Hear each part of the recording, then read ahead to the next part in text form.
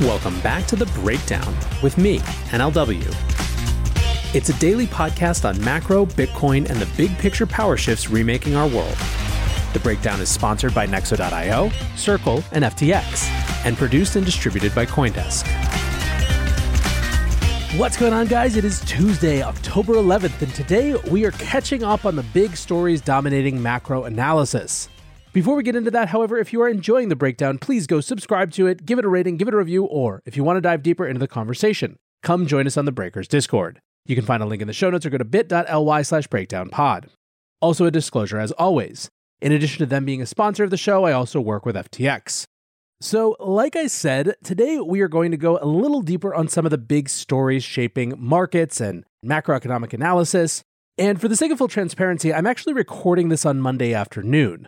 We have to go get a last-minute passport for one of our littles tomorrow, and so I wanted to make sure that the show wasn't late. But given the world as it is now, I always want to tell you guys if I'm recording in advance in case something crazy happens that I just don't cover and don't explain why. So, as mentioned yesterday, there is a new earnings period coming up, and things aren't looking great. TLDR, investment analysts are thinking that what we get for last quarter won't be terrible, but the indicators of what to come will likely be much worse. And in fact, to some extent, what investors are going to be looking at isn't so much the last 3 months of performance, but instead how public company executives view the possibility of future growth. As Bloomberg put it, on that, the news will probably be bad. To give a sense of how earnings expectations have changed over the past 6 weeks or so, companies ranging from FedEx to Ford to Nike to Nvidia and many more have either reduced their forecasts or have tried to tamp down expectations. In many of these cases, this tamping down of expectations has led to more than a 10% decline in stock price. Bank of America thinks it's just going to get worse. In a note they wrote, "Guidance is going to be terrible. We expect guidance to weaken even further going forward and more downward revisions across the board." Morgan Stanley discussed the, quote, double whammy of inventory oversupply amid slowing demand. Going on, they write, "Things like inventory, labor costs, and other latent expenses are wreaking havoc on cash flow. The market has started to see cracks, with some bellwether stocks reporting both top-line and bottom-line misses in recent weeks. Other analysts are focused on the strength of the dollar. The dollar is currently on track for a 6th straight quarterly value increase, which is a huge problem for companies with big overseas revenue. Goldman pointed out that if the dollar continues to strengthen, it would, quote, support the performance of stocks with 100% domestic sales relative to those with a higher portion of foreign sales. This has also been validated in numbers, where a Goldman basket of stocks that has 100% of their revenue coming from the US has outperformed another basket that gets 71% of revenue from foreign sales. Adding to these headwinds is the Inflation Reduction Act, which imposes a 15% minimum tax on corporate book income and a 1% excise tax on buybacks starting next year. Add all this up, and it's not exactly surprising why the S&P 500 started down 0.7% on Monday following a 2.8% decline on Friday. More than 60% of the respondents to a recent sentiment survey said that this earnings season will push the S&P 500 even lower. Underscoring this, comments from JP Morgan Chase chief Jamie Dimon got a ton of play. Quote, "These are very, very serious things which I think are likely to push the US and the world, Europe is already in recession, and they're likely to put the US in some kind of recession 6 to 9 months from now." Dimon speculated, like many on FinTwit, that the cracks will show first in the financial sector. Quote, "The likely place you're going to see more of a crack and maybe a little bit more of a panic is in credit markets. And it might be ETFs, it might be a country, it might be something you don't expect. If you make a list of all the prior crises, sitting here we would not have predicted where they came from. Although I think you could predict this time that it will probably happen. So if I was out there, I'd be very cautious." In total, Dimon thinks that the S&P 500, which is already down almost 25% this year, could go down another 20%. What's more, the next 20%, he said, will be more painful than the first. Honestly, to get a sense of the vibe out there, look no farther than a piece in the Wall Street Journal a couple of days ago titled, "How to Make Peace with Your Stock Market Losses." Alas, as listeners here well know, the Fed has given no indication that it cares at all about stock market prices declining. Fed Vice Chairwoman Lael Brainerd spoke on Monday and basically reinforced what we've been hearing this whole time. Quote, "Monetary policy will be restricted for some time to ensure that inflation moves back. It will take time for the cumulative effect of tighter monetary policy to work through the economy and to bring inflation down. The moderation in demand due to monetary policy tightening is only partly realized so far. In light of elevated global economic and financial uncertainty, moving forward deliberately and in a data-dependent manner will enable us to learn how economic activity, employment, and inflation are adjusting to cumulative tightening in order to inform our assessments of the path of the policy rate. Summary headlines included Fed's Brainerd, a really important risk that inflation expectations could start to drift, which would make the Fed's job harder. Easing prematurely is a risk, but at some point risks could become more two-sided. Now, Adam Cochran quote-tweeted and said, Brainerd is by far the most dovish of the Fed members, and her statements are at best on the hawkish side of neutral, but not everyone agreed. Claudia Sahm, who is an economist who has been outspoken about the Fed needing to not be so callous about having to cause a recession to end inflation, drew some optimism from the speech. First, she pointed to Brainerd's speech as an example of the Fed understanding the global implications and interplays, particularly of a strong dollar. She points to an excerpt from Brainerd. Monetary policy tightening is also proceeding rapidly abroad. Many central banks in large economies have raised rates by 125 basis points or more in the past 6 months.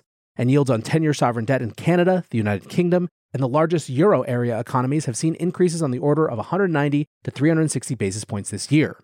The combined effect of concurrent global tightening is larger than the sum of its parts. The Federal Reserve takes into account the spillovers of higher interest rates, a stronger dollar, and weaker demand from foreign economies into the United States, as well as in the reverse direction. We are attentive to the risk of further adverse shocks, for instance, from Russia's war against Ukraine, the pandemic, or China's zero-COVID policies. We are also very aware that the cross-border effects of unexpected movements in interest rates and exchange rates, as well as worsening external imbalances, in some cases could interact with financial vulnerabilities. In this environment, a sharp decrease in risk sentiment or other risk events that may be difficult to anticipate could be amplified, especially given fragile liquidity in core financial markets. In some countries, the realization of these risks could pose challenging trade-offs for policy. Claudia also points to a part in Brainerd's speech that Andrew Elrond argued is being underreported, and has been before as well. This is a focus on another dimension of where improvements in inflation could come from, which is companies lowering their prices. Elrond and Sahm actually tweeted the same section of the speech, with Elrond adding, underreported in Brainerd's remarks for at least the second month in a row is attention to profit margins which for retailers remain more than double the bump in wages and for car dealers are more than 10x. The excerpt in question reads, since the pandemic, significant supply and demand imbalances have coincided with large increases in retail trade margins in several sectors. In some sectors, the increase in the retail trade margin exceeds the contemporaneous increase in wages paid to the workers engaged in the retail trade, although this is not true in food and apparel. The return of retail margins to more normal levels could meaningfully help reduce inflationary pressures in some consumer goods, considering that gross retail margins are about 30% of total sales dollars overall. For instance, among general merchandise retailers, where the real inventory to sales ratio is 20% above its pre-pandemic level, retail margins have increased 20% since the onset of the pandemic, roughly double the 9% increase in average hourly earnings by employees in that sector.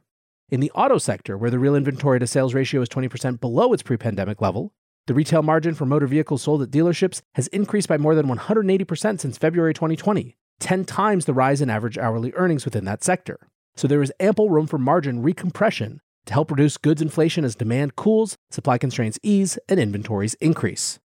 Now, the corporates are charging too much explanation and political narrative around inflation was not very successful for the Biden administration, and so hasn't really been pursued. But it's interesting to see that it's making a little peek here, at least in this speech from a Fed official. Importantly, Claudia also pointed to another Fed speaker, Charlie Evans, the Fed president of the Reserve Bank of Chicago, as sounding a comparatively dovish tone in his remarks on Monday as well. She writes, so far, Evans is the most dovish speech I've heard in a long time. Even so, that's a relative statement to his peers. Evans not freaking out over inflation expectations and sees them as anchored now, and that will help bring inflation back down to target. He also said overshooting on federal funds rate is costly too. Claudia concludes her thread, my big problem now is that the Fed, including him, is not talking about the global feedback effects from the Fed's aggressive tightening to the strong dollar to the global recession, and to then U.S. recession. Juliette de Klerk intimated something similar last week, tweeting, like it or not, it's soft landing in the US, and it's becoming the largest macro issue I ever encountered. The chickens are coming home to roost for the USD as a reserve currency problem. Raoul Paul responded, what do you mean? And she says, US is soft landing. Rest of the world is hard landing, largely in part because of the US soft landing. Virtuous in the US, vicious in the rest of the world. It will be a long macro winter. Want to keep more profits when trading? Get the best possible prices and trade with 50% lower fees on Nexo Pro. The new spot and futures trading platform uses aggregated liquidity of over 3,000 order books collected from multiple sources. Utilizing the complete Nexo suite allows you to earn interest and borrow funds as you wait for the next trade setup. Visit pro.nexo.io. That's pro.nexo.io and sign up today. The Breakdown is sponsored by FTX US. FTX US is the safe, regulated way to buy and sell Bitcoin and other digital assets, with up to 85% lower fees than competitors. There are no fixed minimum fees, no ACH transaction fees, and no withdrawal fees. One of the largest exchanges in the US, FTX US is also the only leading exchange that supports both Ethereum and Solana NFTs. When you trade NFTs on FTX, you pay no gas fees. Download the FTX app today and use referral code BREAKDOWN to support the show. Now, speaking of the relationship between the US and the rest of the world, another piece from Bloomberg recently was titled, "The Most Powerful Buyers in Treasuries Are All Bailing at Once." Subheader, everywhere you turn, the biggest players in the $23.7 trillion US Treasuries market are in retreat. The piece looks at Japanese pensions, life insurers, foreign governments, US commercial banks, and of course the Fed itself, who is in the midst of balance sheet runoffs. The piece in Bloomberg says if one or two of these usually steadfast sources of demand were bailing, the impact, while noticeable, would likely be little cause for alarm. But for every one of them, all at once, to pull back is an undeniable source of concern, especially coming on the heels of the unprecedented volatility, deteriorating liquidity, and weak auctions of recent months. Glenn Capello, who's got 3 decades as a Wall Street bond trader, said, "We need to find a new marginal buyer of treasuries as central banks and banks overall are exiting stage left. It's still not clear yet who that will be, but we do know they're going to be a whole lot more price sensitive." While Bloomberg makes the point that people have predicted treasury market chaos in the past only for new buyers to step in, it also recognizes that this time is different because of inflation. Credit Suisse's Zoltan Pozsar talked about this in a recent live episode of Odd Lots. Since the year 2000, he said, there has always been a big central bank on the margin buying a lot of treasuries.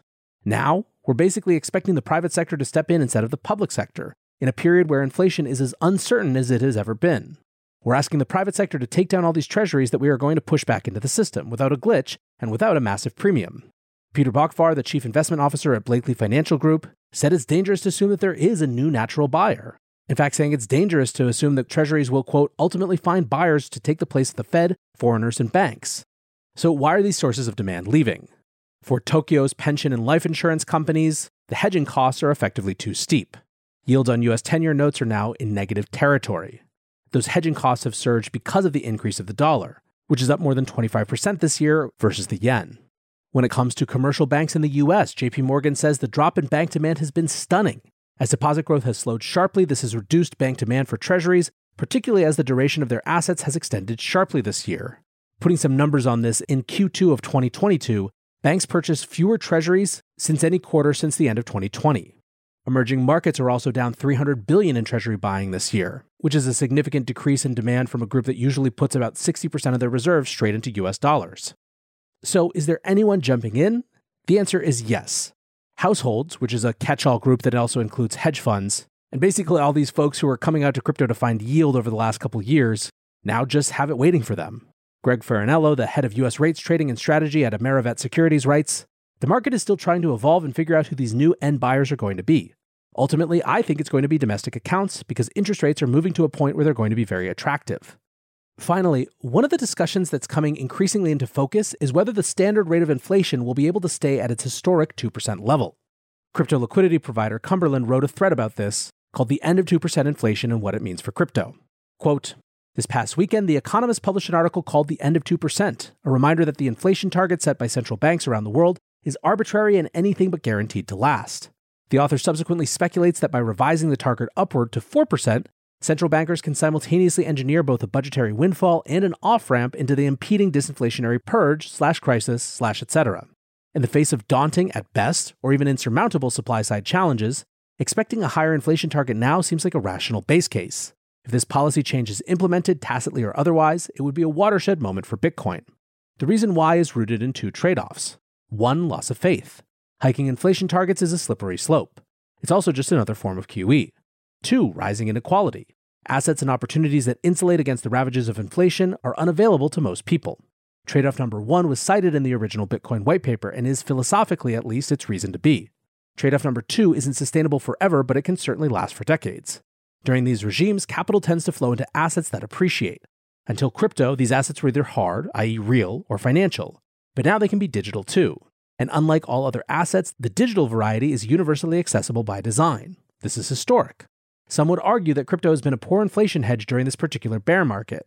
While true so far, it's important to remember that crypto is a debasement hedge, not an inflation hedge. In other words, Bitcoin won't protect a portfolio from a few hot CPI prints, but sustained, tolerated inflation is just another form of fiat currency debasement, a backdrop against which crypto performs spectacularly. Ultimately, it seems unlikely that both monetary policymakers and elected lawmakers will join forces to unleash both the Volcarian firestorm and the fiscal austerity it would actually take to bring inflation under 2%. Thus, unless we're dealt a deflationary tech miracle, cold fusion, a higher inflation target, or a bankruptcy cycle are the only ways out of this situation. If our central banks choose the former, a crypto summer is around the corner. If they choose the latter, look out below. It's somewhat surprising to me, actually, that we're just now starting to get this conversation. It feels inevitable that this target gets raised up, if for no other reason than debt servicing, and the concern that if it doesn't, governments around the world won't actually be able to pay back their debts. Anyways, guys, that is the view of how this week looks from a macro perspective.